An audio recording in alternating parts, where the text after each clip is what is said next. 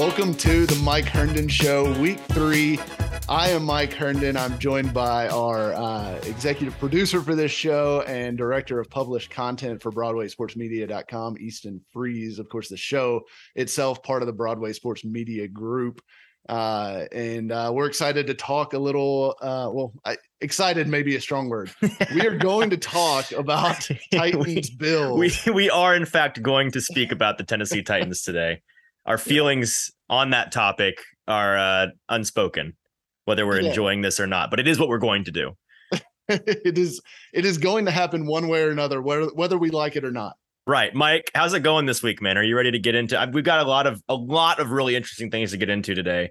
We did a lot. I think this is the most prepared we are for one of these shows coming in so far. We have a lot of topics to get into, and it's very structured. And I think in terms of payoff for the folks that pay to get this content, today is an example of the kind of stuff you're going to get for the rest of the year, because we've got some really special things to get into that I don't think you're going to get anywhere else. So if you're ready, Mike, we can dive into some of these things that we want to talk about.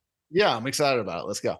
Okay, so the first thing that we were talking about pre-show that you wanted to dive into is just a look back on this Titans team from a roster construction standpoint. Looking at some bad drafts combined with some bad personnel decisions, how those have led to this roster that's incredibly flawed, at least through 2 weeks. You had some thoughts on what the Titans have done over the past couple of years in the personnel department and why things have gone wrong so far. Yeah, and let me couch this first by saying I think Jon Robinson has largely done a really good job as general manager of the Titans. His record speaks for itself. 5 straight winning seasons, or is it 6 straight now? It's 6 now. Yeah. 6 straight now. 6 straight winning seasons, 4 playoff appearances, 2 division titles. That's a really strong record for a guy who came here when the roster was, literally like Antonio Andrews and Byron Bell and guys like that. Yeah, exactly. Yeah. So that being said, Robinson has had his fair share of misses, and a lot of them extremely obvious and public at this point with Isaiah Wilson. And, you can go back to Kevin Dodd. You can go back to Austin Johnson, who, ended up being an NFL player, but certainly not worthy of a high second round pick that they took him with.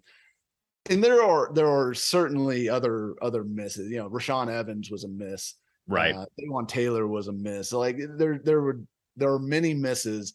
That's true of almost all teams. But what you can't have are these drafts where you just get almost nothing. And I think there's 2 things at play. So you look at this 2020 class and the 2021 class, and as of right now, and look, some of these guys are good football players who are currently injured, and that's just part of it, right? The injuries are part of it. But if you look at this list of players, the Titans are getting almost nothing out of any of these guys. Okay.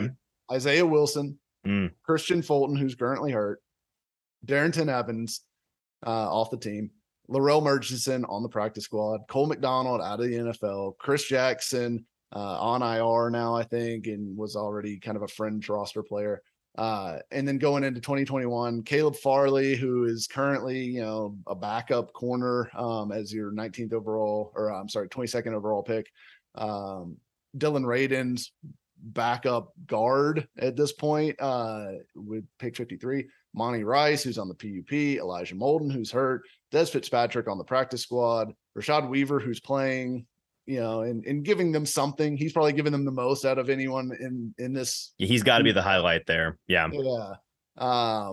Racing McMath hurt, Brady Breeze out of the NFL. So that is 14 players selected over 2 draft classes. And Rashad Weaver, your 4th round defensive end that you took out of Pitt in 2021, is really the only one that's given you anything so far. Fulton will, once he gets back healthy, and it sounds like he may play this week. So, that could help a little bit, but still, if you've only got 2 guys currently producing out of those 2 draft classes, which should be making up a big core of your roster, that's a major problem. And that's why you're seeing guys being shoved into roles like Aaron Brewer at left guard, who, probably shouldn't be a starting left guard at the NFL level.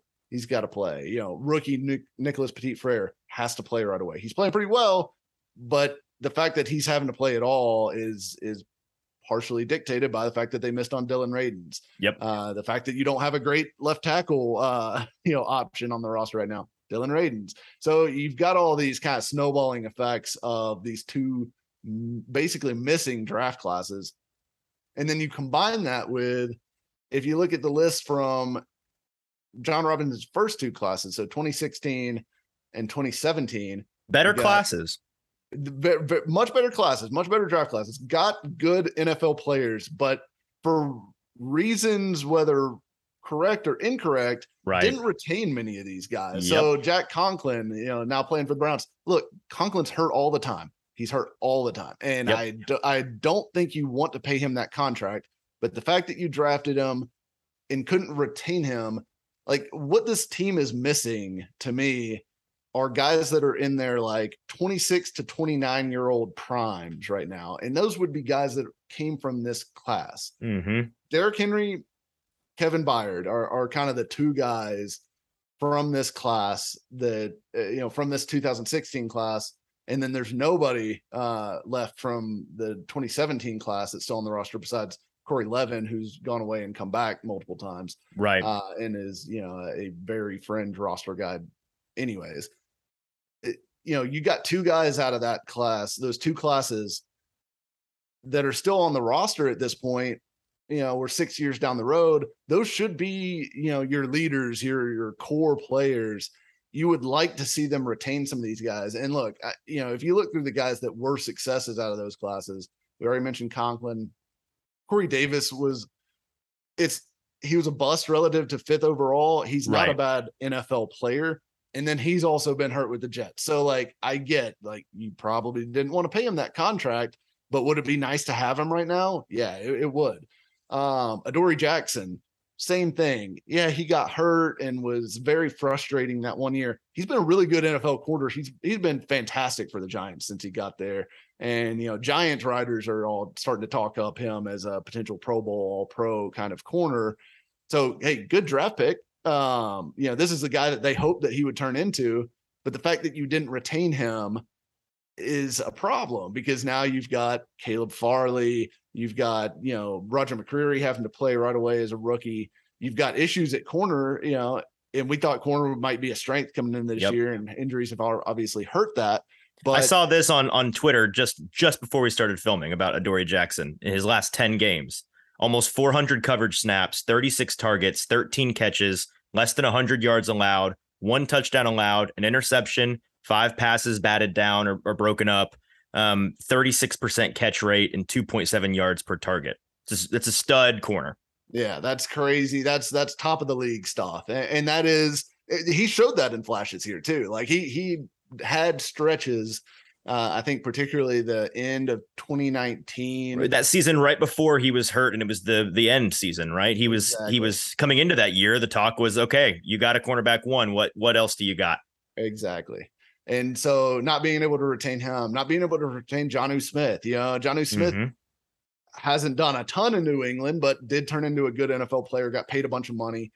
Even guys like Jayon Brown, I get why they didn't bring him back. David Long kind of supplanted him, but still, these are the kind of guys that should be making up the core of your roster between those two draft classes that it didn't end up being retained, that were good picks. They just didn't end up being re-signed. And then the two draft classes where you just seem to miss on almost everyone. That's a lot of missing pieces. I mean, really, Harold Landry from 2018 and then the 2019 class, which we all know is just chock full of studs. Mm-hmm. Those are the only things keeping this team afloat right now. Right. It is ugly outside of that right now. So, I think 2022, all signs point to that is off to a really good start. Treylon Burks is playing well. McCreary's playing well. NPF is playing well. Willis showed flashes. Haskins has been fine.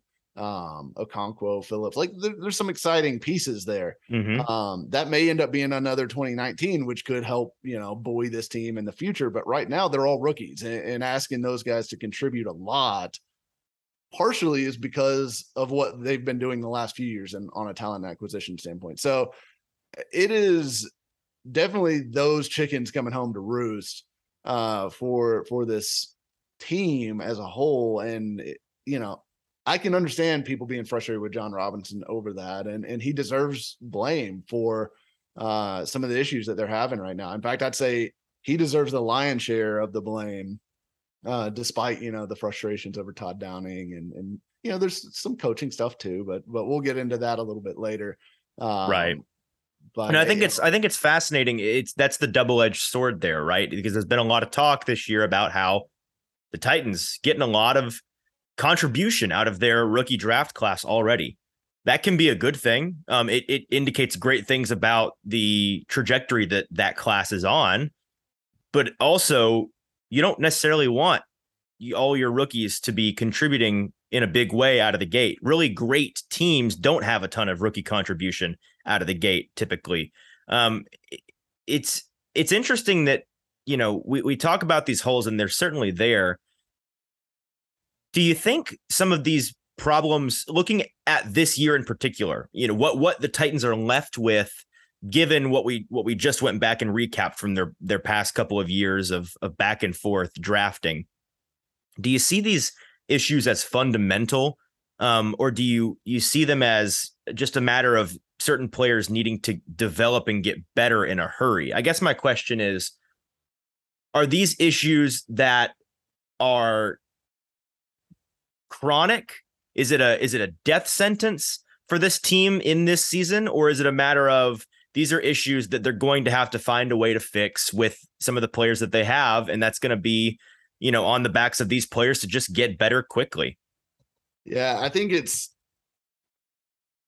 they have some real issues, because at the end of the day, this team is built, especially offensively, to be a run first football team, and for better or worse. And I know like everybody hates that, the Titans are a run first football team.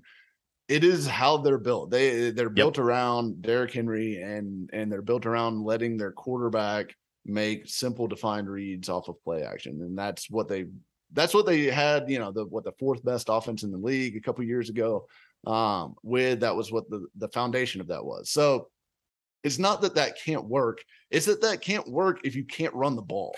And it's in the title. If you're a run first team, you have to be able to run. It's a pretty fundamental part of it. That is pretty much step one. Hey, can you run the ball? Okay. Okay, cool. Then you can be a run first offense. The rest of the way.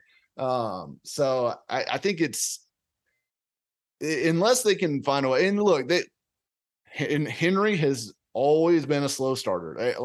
Virtually every year of his career, he has been a slow starter. And the offensive line under Keith Carter has generally taken some time to gel. And by the end of the year, they're generally steamrolling guys and running the football. That's fine. And that may play out this year a little bit. But you're going to have to do it without Taylor Lewan. You're going to have Dennis Daly and Aaron Brewer as the left side of your offensive line. That's going to be a problem. Those guys may end up playing okay by the end of the year. It's going to be a problem in the short term. And, God forbid there's another injury to that group. They are out of quality options. They didn't have quality options to begin with. It's Dylan Radin step on up pretty much. And Radins is kind of your last potential guy you can throw vestige of hope. Yeah. Remotely okay about. So it is getting pretty grim on the offensive line. And if they can't block for Derrick Henry, and if Henry can't turn it on, I think Henry's got his own issues. I think he's struggled with vision a little bit early. I think he's missing some holes. He's missing some opportunities. He doesn't look like he's got the burst that we're used to seeing. Not that he's had a ton of opportunities. Look, I know that all the stats, he's been getting hit behind the line more often than anything. It's been frustrating to try to evaluate him so far, because it really hasn't been a fair slate you feel like you can't fairly evaluate him based on what we've seen so far. And he's the kind of back that he just needs a clean runway. That is part of the Derrick Henry experience, is if you give him a clean runway, you're going to have a good time. And he can make your blocks look better than maybe they were, as long as you're not allowing instant penetration. But as soon as you start getting the instant penetration, there's nothing special about him. That has always been his superpower, right? All you have to do with Derrick Henry is allow him to get about 5 steps in without being touched. That's all you have to do. And then he does the rest for you. But when you aren't able to do that, he turns back into a pumpkin. Exactly. And if you're going to have a really bad offensive line, you would rather have a back like Saquon Barkley, who is capable of making guys miss in the backfield and creating something from nothing, even when there's chaos. Derrick Henry does not thrive well in chaos. He needs lanes. He needs to be able to get going downhill and then, turn those shoulders to the line of scrimmage and run through people. And that's, something that they haven't been able to do consistently yet. I mean, the Giants, they ran the ball okay in the Giants game overall, but the Bills game, absolutely nothing. There was nothing coming. The Bills, and part of that, the Bills had zero fear of the Titans passing game, none, and they shouldn't have. The way that their corners played against the Titans wide receivers, they were all pressed up all night long, and they didn't have any fear whatsoever that those guys were going to just run by them and beat them. And well, even more than that, they had no fear that Ryan Tannehill would be given enough time for those plays to develop downfield. Exactly. And that's part of that too. And if you look at the way the Titans defended Josh Allen and the Bills, obviously a totally different offense, but Titans corners were terrified of Stephon Diggs. So scared. And that is why he had so many catches for 5, 6, 7 yards. And they could almost take that 5-yard stop route anytime they wanted it, because the corners were bailing out before the snap even came every single time. And all these easy access throws just made it so easy for the Bills to stay in a rhythm and march down the field. And look, I get it. Like, Trey Avery should be terrified of Stephon Diggs. He should be. And, Stephon Diggs showed it later on why he should have been. And, but, look, when you don't have the personnel, when you don't have the answers to threaten a defense, they're able to just pin their ears back and come downhill at everything. And that makes it really hard to play offense. Yeah. So it's almost one of those things. It's a catch-22. Like, the better you are, the harder you are to defend, because people are scared of you and they give you all these easy layups that you can just sit there and take until you wait for something to break open deep. Whereas when they have no fear of you beating them deep and punishing them, they're going to blitz you. They're going to, come downhill. They're going to press you up on the outside. They're going to play all the defensive schemes that everyone loves to see defenses play, because, hey, why not? Like, what's the worst that's going to happen? You're going to throw a 50-50 ball to Treylon Burks, okay. Mm-hmm. Yeah. Well, Mike, I want to get into the rest of the topics we want to get into today, and we have quite a bit to discuss, a lot of ground to cover. However, if you are listening to this show in podcast form on any of our Broadway Sports Media podcast networks, flagship shows, then this is the end of the road for you, unfortunately. And you need to go to BroadwaySportsMedia.com and become a Broadway Insider to get the full video or audio show available to you. This is a show in its entirety for insiders only. We have a ton to talk about. We're about to talk about, Mike thinks that this coaching staff, especially the offensive coaching staff, deserves a little bit more patience than we're giving them. And that's a certainly not super popular take right now. And I think you'll be interested to hear his reasoning on that. We're also going to get into whether or not we're overreacting a little bit to this Titans team. And if things had gone a little differently, would we be feeling differently about this team as a whole, as well as where does the team go from here, both in this season and beyond this season? And then we've got a couple of interesting things to get into with some college football topics that Mike wants to get into at the end of the show, before we, of course, end with our mic drop segment, where Mike lays out his hottest take of the week before we get out of here. All of that is available to you and more if you become a Broadway Insider today for just 99 cents for your first month. If you use the code INSIDER when you sign up, you can get access to the entirety of the Mike Herndon Show, early access to articles, premium articles that are just for insiders. There's a handful of things all laid out for you on the site that you can check out only if you're a Broadway Insider. So go become one. It's just the cost of a trip to Starbucks a month to get all of this great stuff, and it helps us keep the lights on. So we appreciate you guys. For those of you listening on podcast, we will see you next week.